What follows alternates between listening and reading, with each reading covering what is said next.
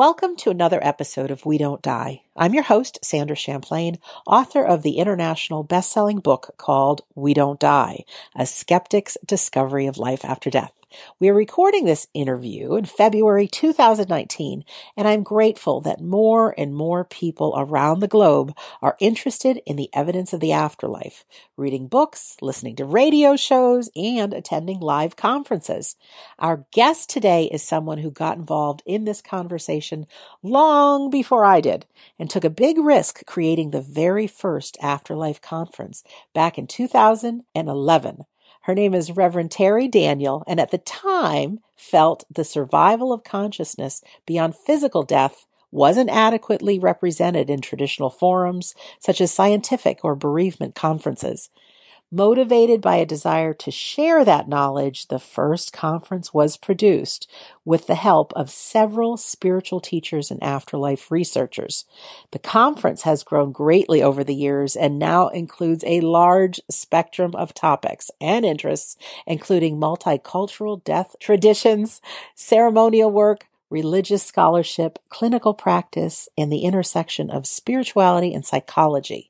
Reverend Terri is a death awareness educator, interfaith minister, clinical chaplain, and author of 3 books on death and the afterlife.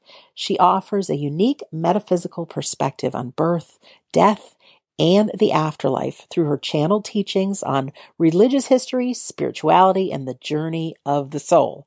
You can find out more about Reverend Terri, the original Afterlife Awareness Conference, and the community she has created.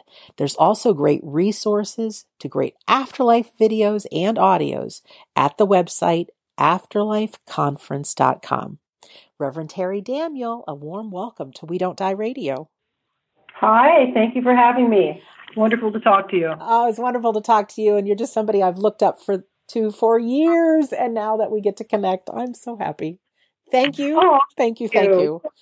Yeah, I'm excited just because I've been watching you from a distance, haven't attended one of your conferences, but I see who speaks on your stage. I see the topics, and will be there some point, but I'm just so inspired and grateful for the difference that you've made in so many lives, and you continue to do that. Yeah, well, we work pretty hard every year to keep the conference going. It's definitely a labor of love. It's all volunteers. I've got people who've been volunteering since the very first year, and we're now in the 9th year. So it's just kind of amazing every day. I'm so grateful that I wake up in the morning, it's like, really? Is the Afterlife Conference still going on? I'm so grateful. So yeah, it's been great. And it started because, well, for 2 reasons. I really wanted to meet some of my heroes. So I was reading all the books, by all the people in afterlife research and people that we admired. And I thought that would be a good way to meet them. I'll have a conference and I'll invite them all to speak. But that was just an added benefit. The real reason I started it is because I'll give you the whole story. Okay. Back in 2010, 2009-ish, the group, the Compassionate Friends, was having a conference in Portland where I lived, and you're probably familiar with them. It's a group for grieving parents. Yes. And my first book had just come out about communications I had with my son from the other side. So I sent them a proposal to speak at their conference, and they sent me back a very nasty letter that said, we absolutely do not allow these types of topics to be addressed at our conference. Oh, so not so compassionate. Not so compassionate or friendly. And I was shocked, and so, and they were so rude about it. And I said, well, okay, fine. I'll just go start my own conference. And that's all we'll talk about. And so I reached out to people who were leaders in the field at the time, like Bill Guggenheim and Sandy Goodman. And we put together this initial little conference, and that was our founding team. And it's just kind of turned into this wonderful thing. So, oh, that's so great. So I'm very happy. And not knocking Compassionate Friends, but what I'm finding, and you probably have too, is there's a lot of people that they have a lot of fear. And I know even in the beginning when my book came out, the first thing that showed up is I was afraid what people would think. So there are, I find, groups that may not be ready. Doesn't matter what they believe personally, but putting their neck on their line, saying they believe in the afterlife. But now, 2019, I think more and more and more organizations are getting on the bandwagon. You're seeing more and more on television and things like that. Yes, it is coming into the mainstream. And, this it goes into this whole politically correct thing about religion. And what happened with Compassionate Friends is their argument was, a lot of people will really like this, but a lot of people won't, and it will upset and offend them. And my argument is, well, at your conference, you've got 5 concurrent sessions going on in every time slot. If people don't want to hear this, they don't have to. It's not like you're making them listen to it. They have other options, but people are so afraid of touching into something, especially now in this whole PC world, that might rub somebody the wrong way against their religious beliefs and their cultural beliefs. And in my opinion, that's exactly what's needed, is to scratch the surface of that stuff and get people unhooked from beliefs that may be limiting them and inhibiting their ability to heal. Yeah, I like that a lot. I obviously have my own beliefs, but I've posted some really interesting, I think fantastic interviews on YouTube. And I can't tell you how many of the religious zealots have said, I'm going to hell and there is no afterlife. You shouldn't be talking to the dead and all these things. So as much as they're out there, I also know that there's good people that you and I find that this is just exactly what they're looking for. And it's a home and a connection. And I really dig that about you, that you're not just having conferences, but you've created a whole community around this topic. Yes, and I love my little community. We've got 13,000 people on our in our Facebook group, which is great. And the other thing that's happened is when I started out with this, the only thing I had was my own personal experience. Most of my life being a metaphysically minded person. But then, of course, I had the experience of my son's death and the communications I had with him after that. And I wrote a book, and I went out there in the world and started teaching and lecturing, and then I did the conference. And I realized pretty quickly that I wanted to be taken seriously in the mainstream. I became a hospice volunteer at that point as well.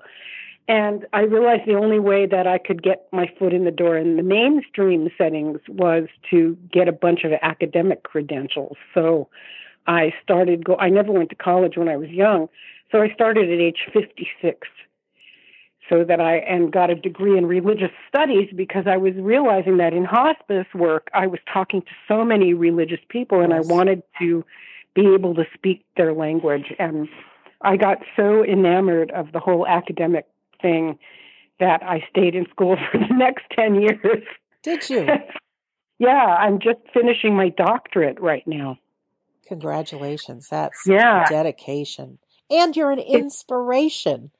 I turned 53 in a couple months, and at 56, you started that. Yeah, I was a freshman in college at 56. It was hilarious. But I just fell in love with it. And now that I was trained as a chaplain. I did chaplaincy internships in hospitals. And now I can go and give a workshop for, the National Hospice and Palliative Care Organization, or to hospices in different cities. They will let me in the door now. Right. And without all those academic degrees, they wouldn't. And what I realized is that's who I really wanted to reach. Yes. Because the woo-woo people already get it. Mm-hmm. And I didn't want to just preach to the choir. I wanted to bring other people in, that, doctors and nurses and people who really needed to see this aspect of dying and the afterlife. It's so important. And like you said, the woo-woo people already get it. But when you start having doctors and, people, like I just interviewed a doctor the other day who's also, he's a physician, and he's also a medium, and people are like, what? But more and more of these stories are coming out that it's the real deal, and you get some great people behind it. Yeah. And, the other thing you get from really doing some serious study into this stuff is you start to see how long this has been around. It's nothing new that we just came up with, in the New Age, which is really ancient stuff. But talking to the dead is a completely intrinsic and acceptable part of many, many cultures. In the Chinese, when somebody dies, or always, they have an altar to the ancestors in their house. And when somebody dies, they add their picture on the altar and they put money on it and flowers and food, and they keep it up for each person who dies for 1 year. They interact with that person's presence on the altar. And because they believe that they're still nearby, and they don't grieve the same way we do. Of course, they grieve and they feel sad and they feel lost, but because they keep the presence of that dead person alive with them for a whole year or longer, as long as they want, they don't experience this brutal cutting off and letting go that we're taught to do in our culture. And if you look at Mexico and the Day of the Dead, yes, they absolutely believe that the dead can cross through the veil and come and visit us. This is old stuff. It's been around forever. And in many, many cultures, it's embraced without question. Did you see the movie Coco, by the way? Oh, yes. Oh, my God. What a great movie. Anyone who hasn't seen that, it is I think it's a Disney film, but talk about a great message about the afterlife within a movie. And even though it might be animated, there's plenty of adult humor, and it's so good. Yeah, and it makes a beautiful statement about the afterlife. I wish every kid could see it. And then you got to wonder about other kids seeing it and their parents are saying, no, that's not really the afterlife because Jesus and the saints aren't there. Something like that. I know. So that kind of shuts it down. But the whole thing about Jesus and the saints, and this is something that there's a lot of good information out there right now. 2 books that I always recommend about afterlife ideas in different cultures. And one is by a guy named Gregory Shushan, Shushan, and I can't remember the title. And the other one is by Mark Mirabello, which is called A Traveler's Guide to the Afterlife, I believe. And both of these guys have researched afterlife beliefs and near-death experiences in cultures around the world. And what we know now is that they are culturally influenced. So if you're a Hindu, you're not going to see Jesus and the saints in your near-death experience. Right. But if you're a Christian, you're not going to see all the Hindu deities in your near-death experience. So it kind of shows that we bring with us what we already have in this life. It doesn't just disappear and we go into this objective, neutral place that's the same for everybody. I think eventually, if we stay in the afterlife and it's not a near-death experience and we don't get brought back and like we're really in there for good, then that stuff starts to fall away. But we don't hear about that because the people who report back from the afterlife are people who came back. So how do we know? Exactly. Yeah. I've heard it so many times. The things that we first see are the things that we're most familiar with. And that's comforting. I think. Yeah. Yeah. Well, and it's not just so much that it's comforting, but that everything is projection, right? So, I mean, in just having physical bodies, we're projecting our consciousness into these physical forms, right? So when we're without the form, then we go and we project our consciousness out onto whatever is there. And, we've been alive and in this culture and we've absorbed all these teachings. And so when we go into the afterlife, we're going to take that with us. It may not stay, we're not going to hold on to it the way that we do when we're in life, and it will change. But yeah, there is no, this is what I say now. I would never say that I know what happens in the afterlife. No. And anyone who says, I had an argument on Facebook the other day with a woman who said, I can tell you exactly what happens in the afterlife. I'm a medium and I can tell you exactly what happens. And we were all laughing at her, saying, no, you can't. We can't even say what exactly happens in life because there's now 7 billion people on the planet and we're each going to have a different tomorrow. So yes, I do think the afterlife will be unique. some similarities for sure. Yeah, and we're each going to have a different afterlife, not just because of the cultural considerations we bring with us, but because of our own personal experience and the journey of our soul from all the lifetimes that we've lived. There's no two alike, like there's no two snowflakes that are identical, right? Right. Terri, can I ask you about your son and what first got you involved with this? Because your first book is Embracing Death, a new look at grief, gratitude, and God. If I'm not. That's actually my second book. Oh, it's your second book. Oh, wait, you know what? I have them not in order. A Swan in Heaven, Conversations Between Two Worlds. Okay, pretend I said that first. So my son had a rare metabolic disorder called metachromatic leukodystrophy. And it presented when he was about 7 years old, and he got diagnosed when he was 10, and they gave him 5 to 10 years to live. So it was progressively degenerative. He went from being a perfectly normal kid to needing total care in a wheelchair, in diapers. He couldn't talk. He couldn't use his body at all. And he died at 16. And because I was always kind of a woo-woo person, I responded to all this differently than some other person might. In addition to, the shock and the sadness and the grief and the loss, I also had a spiritual curiosity about it. Like, what is the meaning of this? Why did this happen?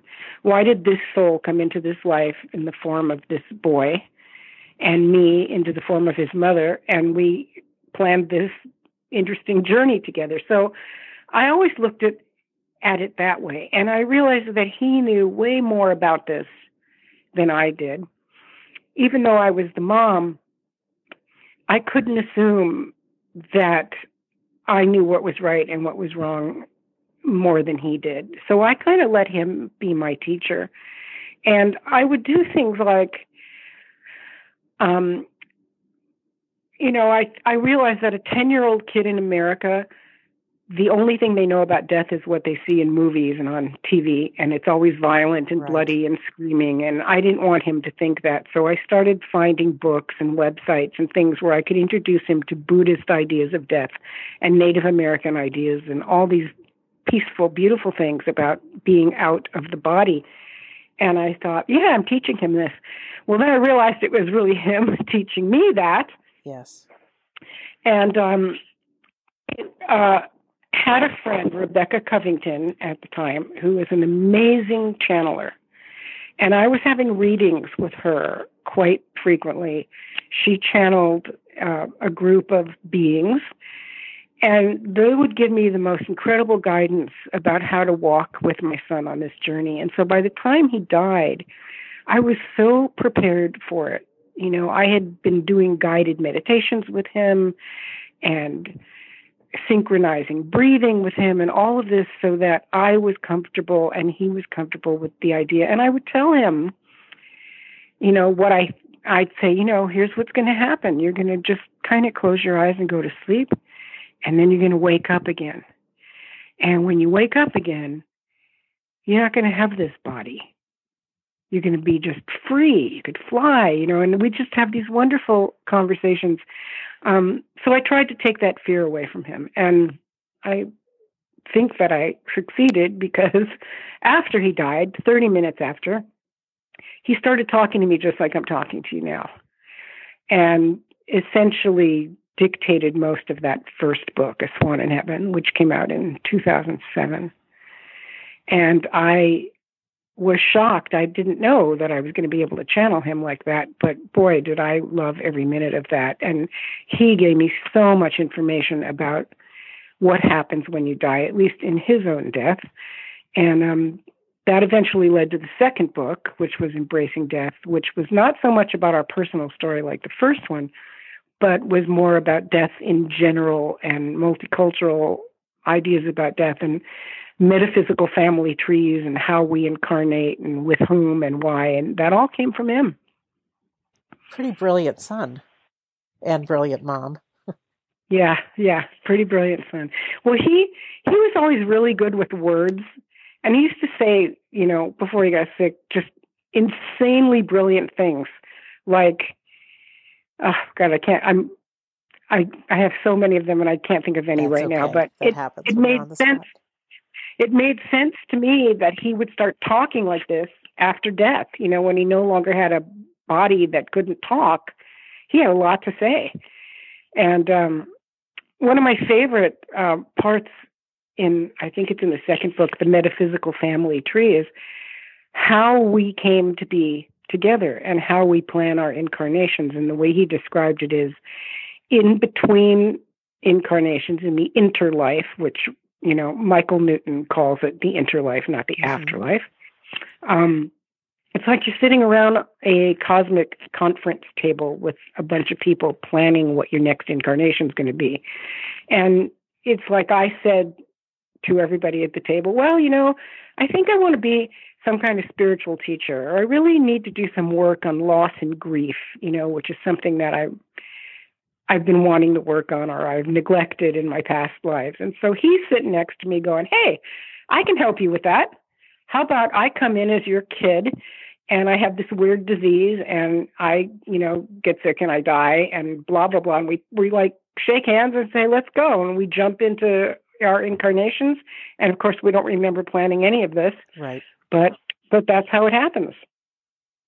That sure is empowering. My dad died of cancer and family fell apart, and what at the time was the absolute worst thing that's ever happened in my life, now 8 years later has turned into the best thing because I've been able to touch so many lives with what I've discovered. And really, I look at it just that way. My siblings, my dad, we all had a part to play that we said, okay, you do this, then I'll do this. Mm-hmm. And that sure is more empowering than making people wrong for their behaviors and really looking at our own personal growth. That's a really good way to say it. And, you know, I'll do this and you do that isn't necessarily the thing that you want to do, you know, and like somebody volunteers to be the person who dies or the person who's sick or the abuser or the addict or whatever different roles are being played in each person's life story. Someone's volunteering for that role.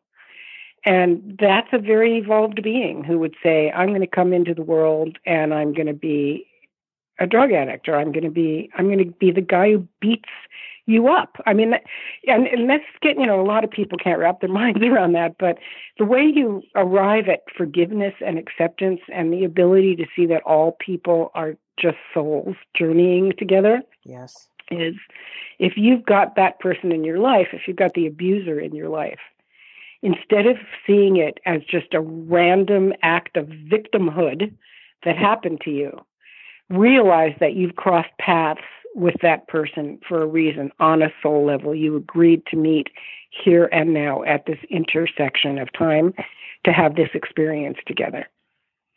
You know, that's real hard for people to look at it that way. Most people think it's random. Well, also, I'm sure you've done this in all the things you've studied and all the education, but you know, you really look to what makes people who they are, and so much of people are victims of their past. The abuser probably got abused at a young age, and it just can help you also look at people from a level of compassion and instead of the make wrong. And, you know, there's plenty of people volunteer their time with children so that they grow up really feeling empowered and that their dreams matter and that they're good people, as opposed to growing up. A lot of kids get the opposite side. So we can be a powerful force in the life of someone else and also really be empowered. Why we pick the journeys we're on. I guess that's the best way of saying that. Well, and you know, if you look at cosmologies from different cultures, so for example, in Buddhism, in Tibetan Buddhism, in the Book of the Dead, the way they describe how this works is when somebody dies, the Buddhist priest sits next to the body and reads this book to them. And it tells them of the 49 days in the bardo, it's called. And it's like, okay, here you are in the afterlife. Now you're going to see this, and you're going to turn left and see this over here and see that over there. It gives them this whole description, and it guides them through these various planes of consciousness that they're going to experience during this initial stage of death. And what happens in the end Well, what happens along the way is you encounter demons, but you realize that they are not external.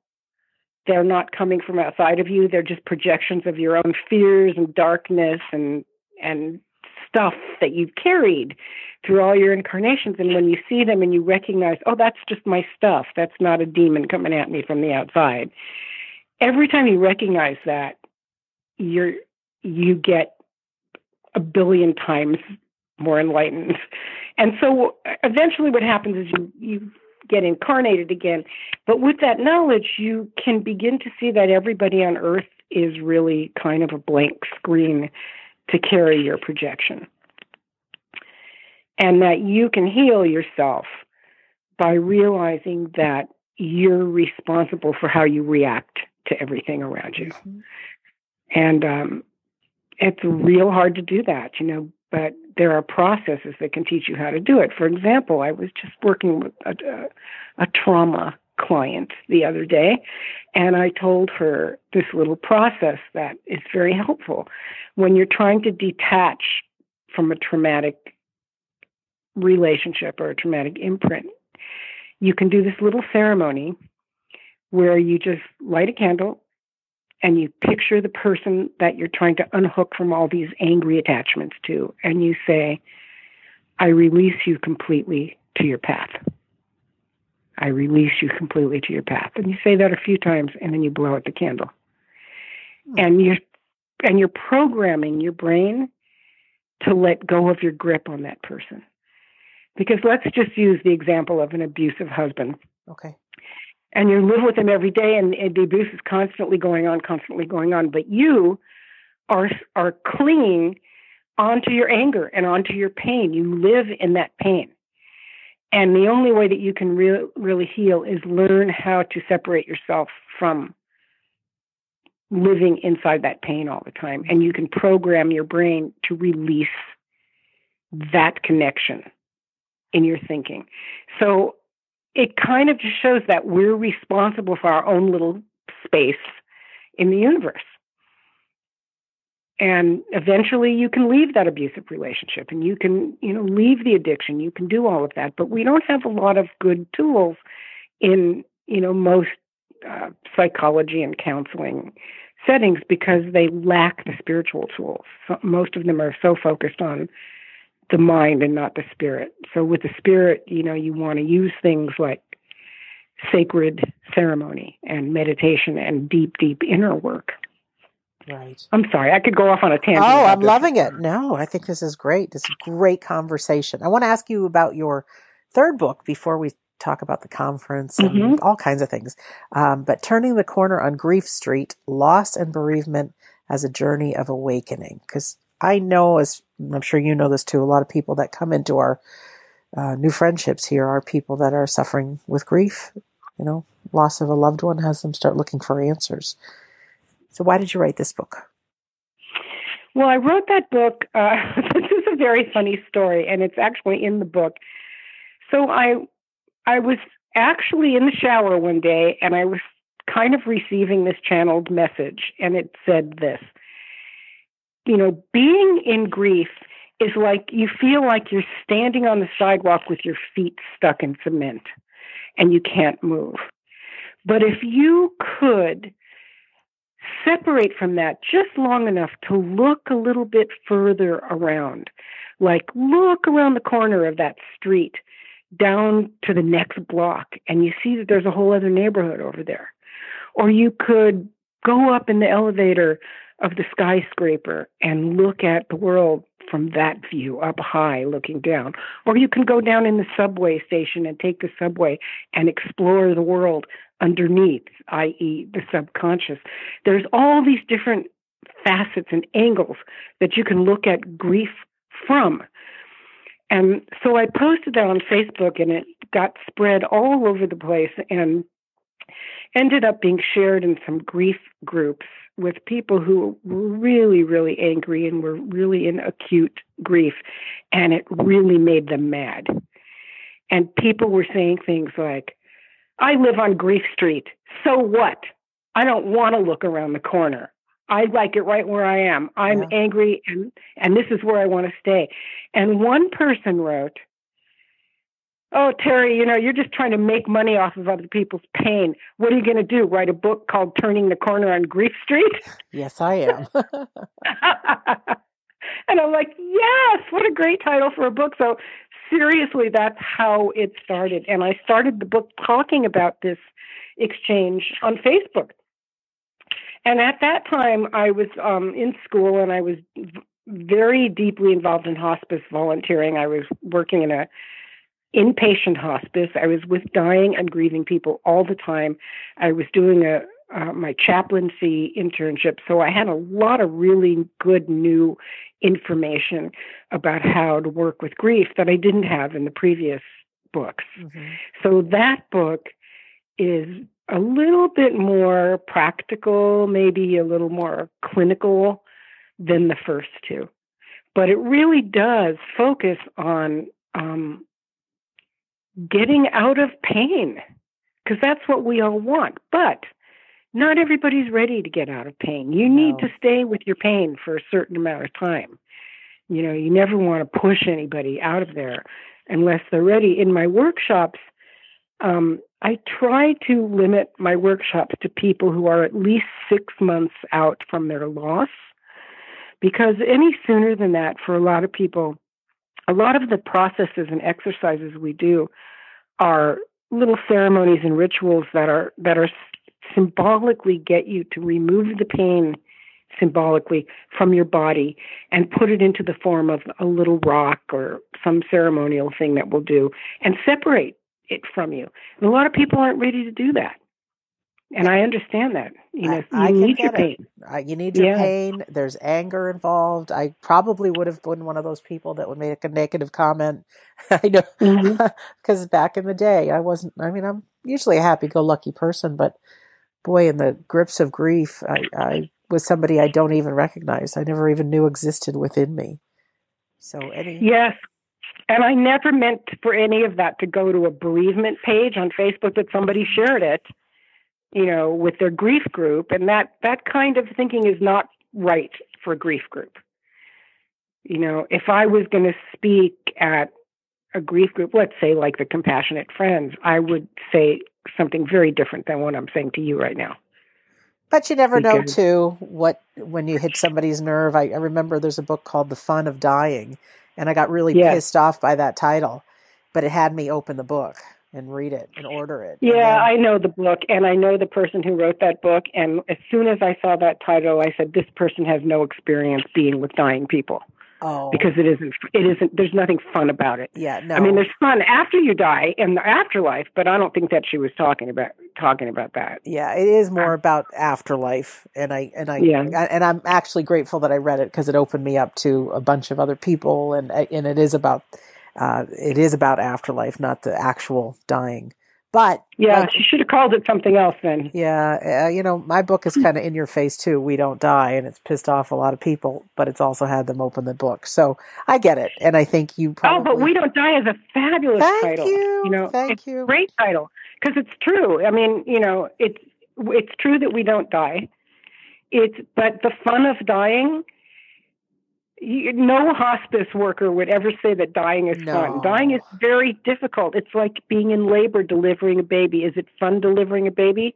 Not really. Right. It's beautiful after the baby's born, but labor is not fun. No. And the labor of dying is definitely not fun. So. Right. Anyways, with all that being said, the afterlife, there's lots of good. I think that's where that came from. But let's talk about the conference. You have the original Afterlife conference on planet Earth, I believe.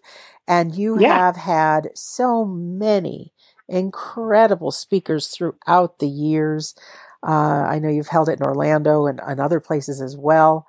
And I'm always very motivated to see what you've got going on. You don't just offer the Afterlife conference every year. I'm so delighted looking at your website that you have past conferences that have been filmed. I mean, you're definitely somebody who provides lots of information, but talk about maybe some of your past speakers or what's upcoming. I know that here we are in February. The sooner people sign up, there's discounts and things like that. But let's just talk about all that you do within or some, because it's a lot in the Afterlife conference, if you would.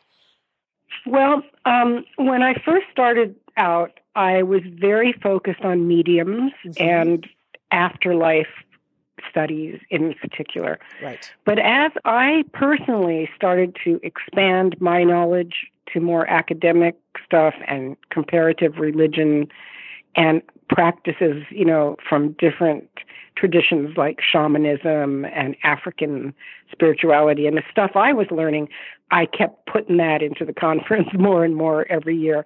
So it's really changed. We still have mediums, of course, but we do not lead with the mediums. They're not the top billing.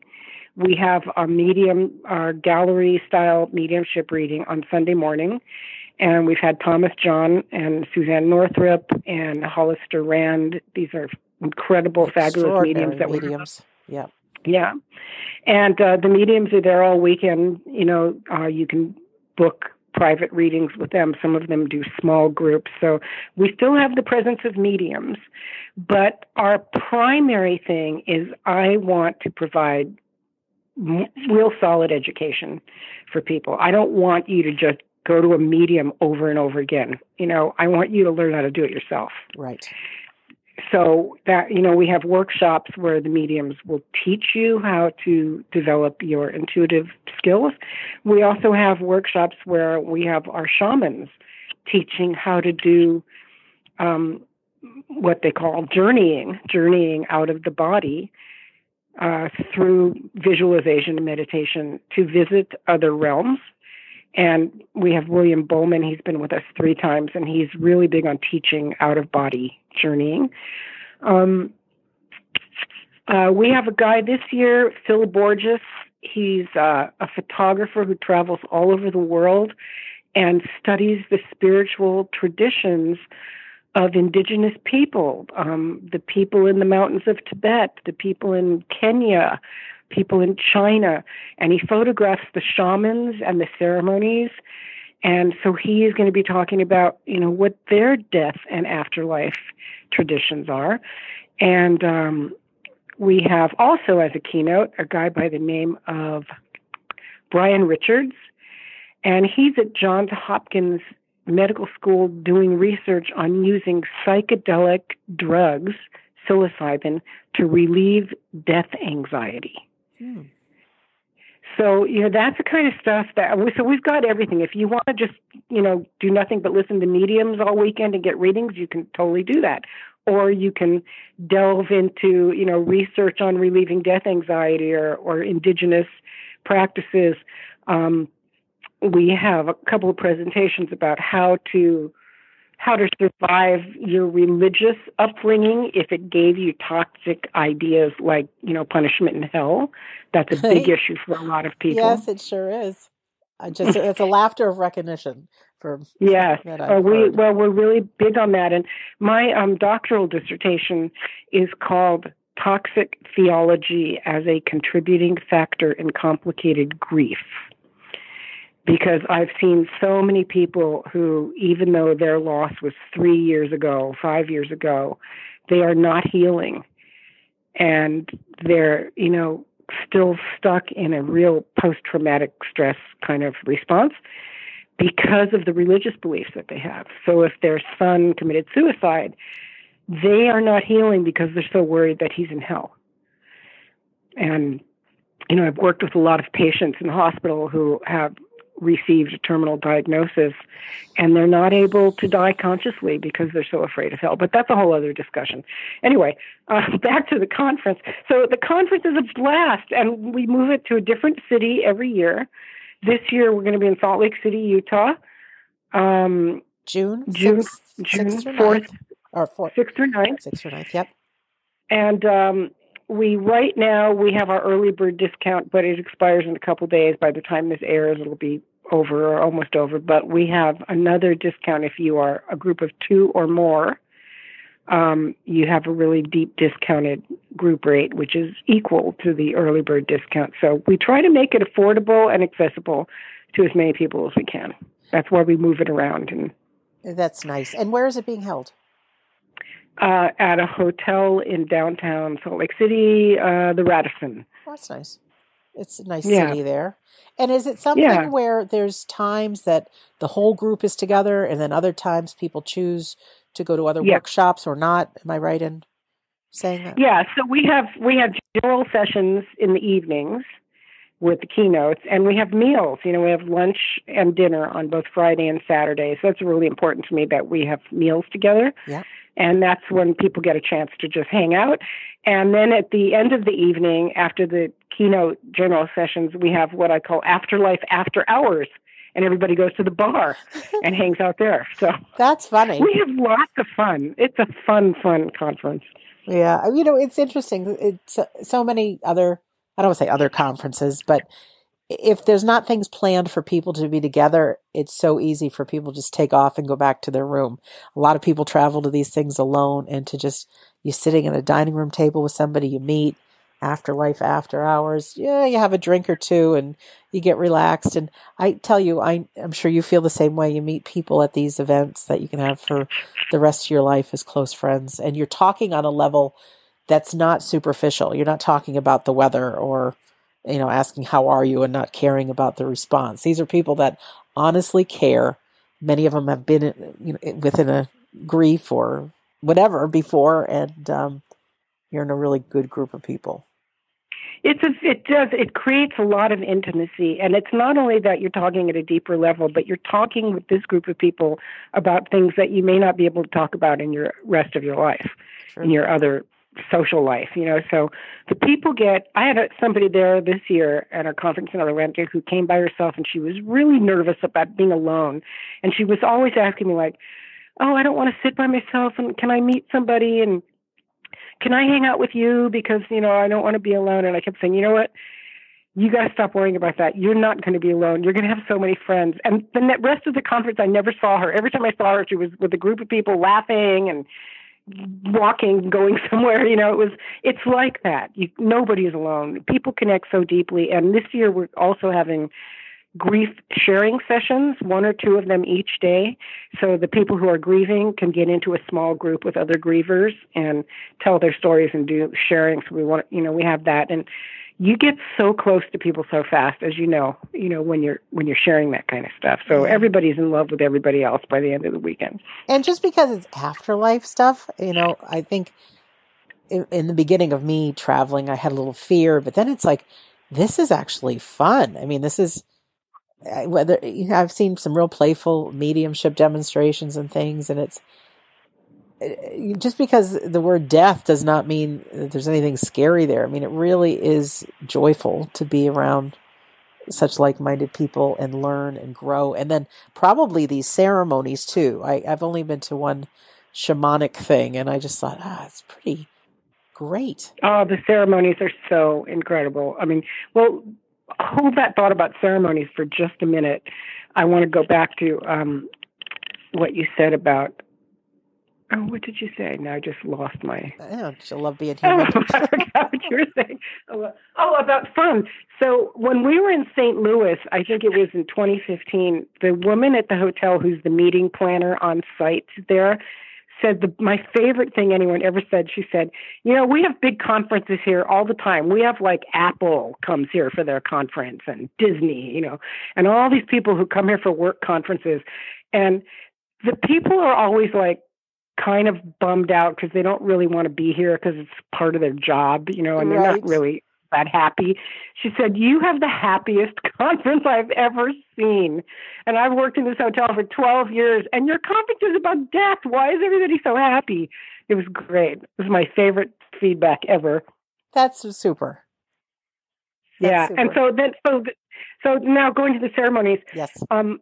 One thing that I have learned that we are really lacking in this culture is we do not have adequate ceremonies for our milestones. We have a wedding and a funeral and a birthday party, and, we throw in a few creative twists on these things here and there, but we really don't have anything that is really useful and practical like other cultures have. And so I love what we do with our ceremonies. And so just as an example, one year I taught a mini version of my workshop, Grief as a Mystical Journey.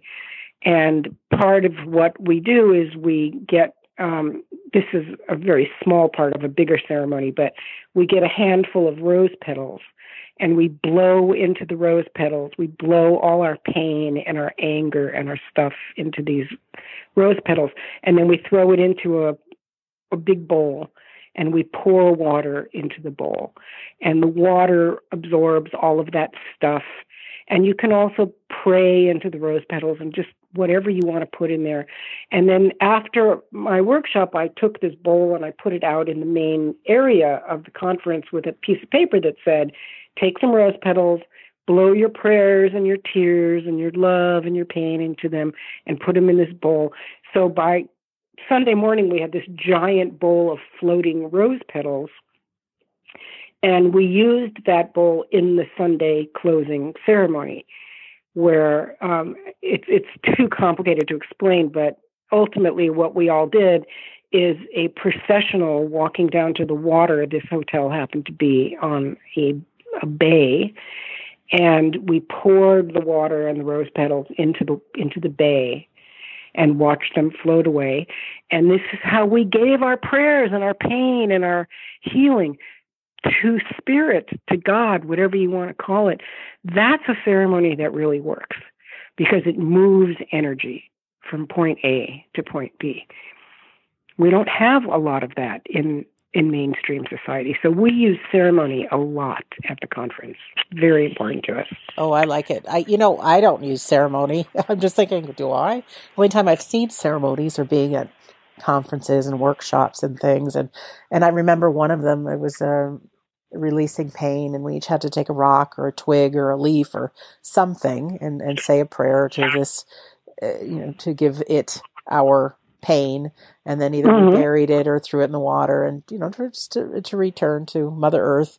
But it just put enough distance between whatever that topic was or the thing that was causing us pain. And I think for human beings, if we're stewing too much on one thing and it never leaves our mind and we can never get in the present moment, there's not a chance of healing. So to have a ceremony and toss the rocks in the water or whatever that may be, I think it can really help with healing. And do you talk about healing at all at the Afterlife conference? Yeah, sure. We talk about healing all the time. It's all about healing. I really like what you said, is that it puts some distance between you and the pain. It gives you a little breathing space. And it also, when you take that rock or that twig and it's holding your pain and you throw it into the river or you bury it in the earth, you've actually moved that pain out of your body and placed it outside yourself and given it to a force bigger than yourself. What I always say is the earth is big and strong and can hold all that energy a lot better than your little body can. Oh, beautiful. Right? Yeah. Yeah.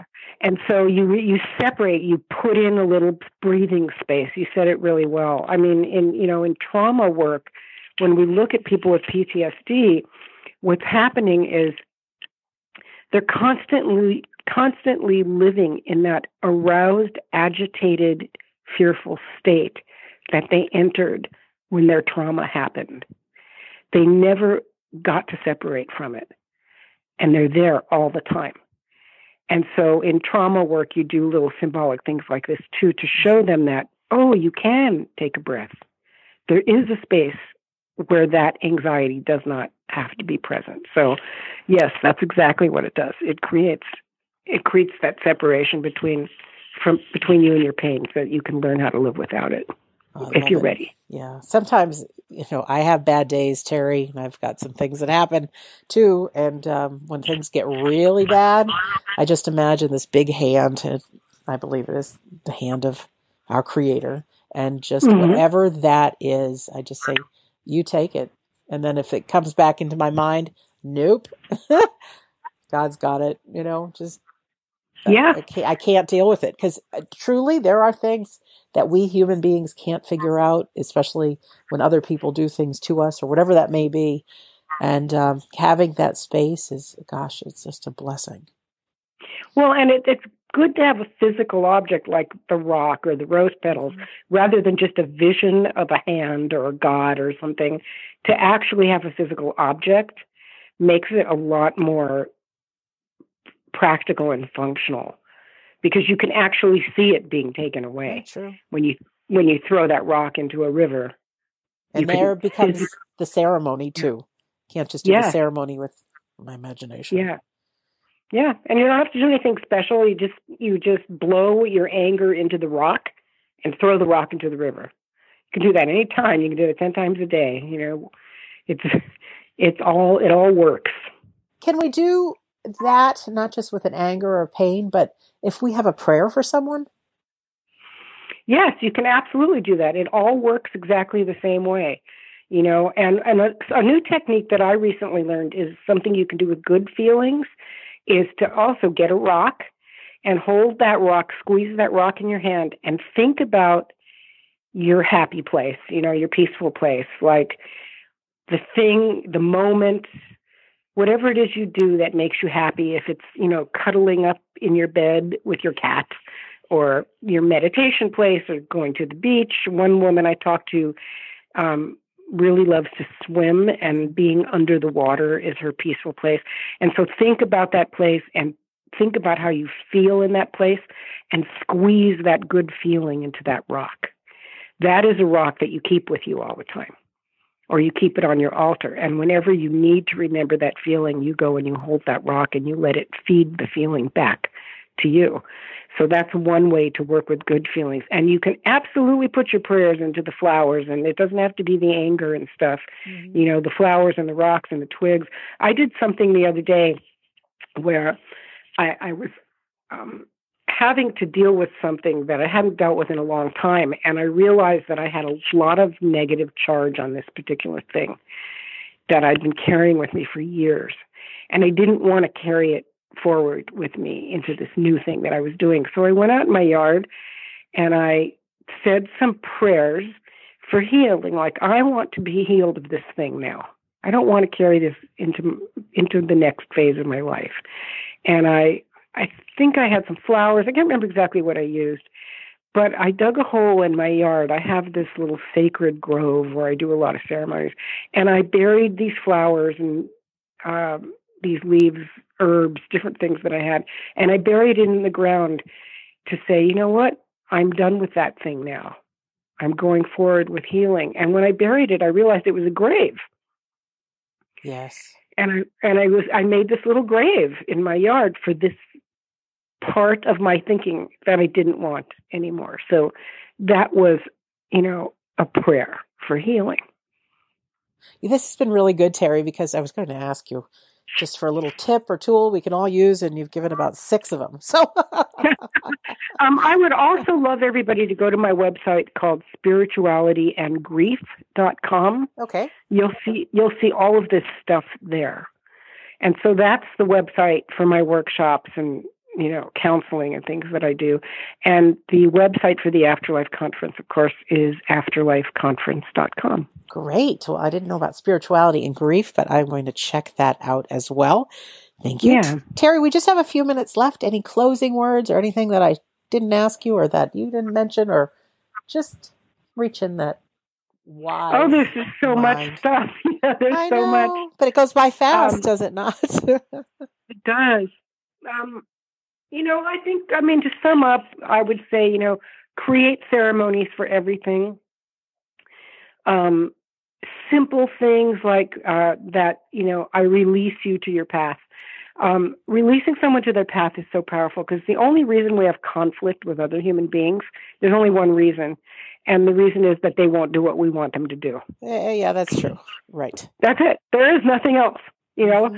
And so when you start focusing on releasing control of other people, of events, and start programming your brain to realize that you can live without having that control, it really, really helps. So simple, and you release your attachment to experience. So if you had a traumatic loss, let's say, and I've had many people I've worked with who, came home from work one day, opened the garage door, and found their son hanging from the rafters. Many, many people I've talked to have had that experience, and others like it. How do you detach from that image? How do you detach from feeling like, I could have stopped this if only I had done this? And you do that by releasing that soul to its path. And you say to that dead son, I release you to your path. I respect the choice that you made. It's not the choice I would make for you, but I'm not going to judge you for that anymore. I release you to that path. That's a really hard thing to do with a suicide, but it's the only thing you can do. Thank you for that. And I just feel drawn to ask you this. As far as people taking their own life, do you have thoughts about what happens to them in the afterlife? Same thing that happens to everybody. No different. No punishment. No. Oh, God. I know that, but I know who's listening right now, and I know the questions people have. And no, who's gonna give the punishment? I know. Nobody. That's the question I would ask back to them. Who's the judge that's handing out, punishment? There is nobody like that. We do a good enough job of, punishing ourselves and carrying our guilt and our fears with us. There is no third party force that is making decisions for us. Mm-hmm. And so when you talk to mediums who've worked with a lot of suicides, not one will ever tell you that a dead person who had suicided said, oh, I'm here burning in hell. No medium will ever tell you that. No. Because that doesn't exist. What they will tell you is that the person has lots of regrets for the pain that they've caused to others. And they're working through their life path and their life's work. And that's part of what they're working on. Right. That's great. But no punishment has no punishment. But I know it's easy for me who's not had that happen to me.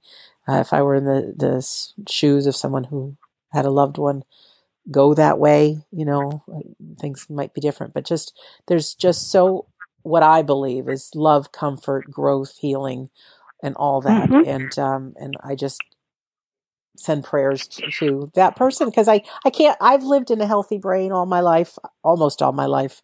I know when I grieved the worst, I was in a state of depression that I never even knew existed. So I try to have compassion for people wherever they are at.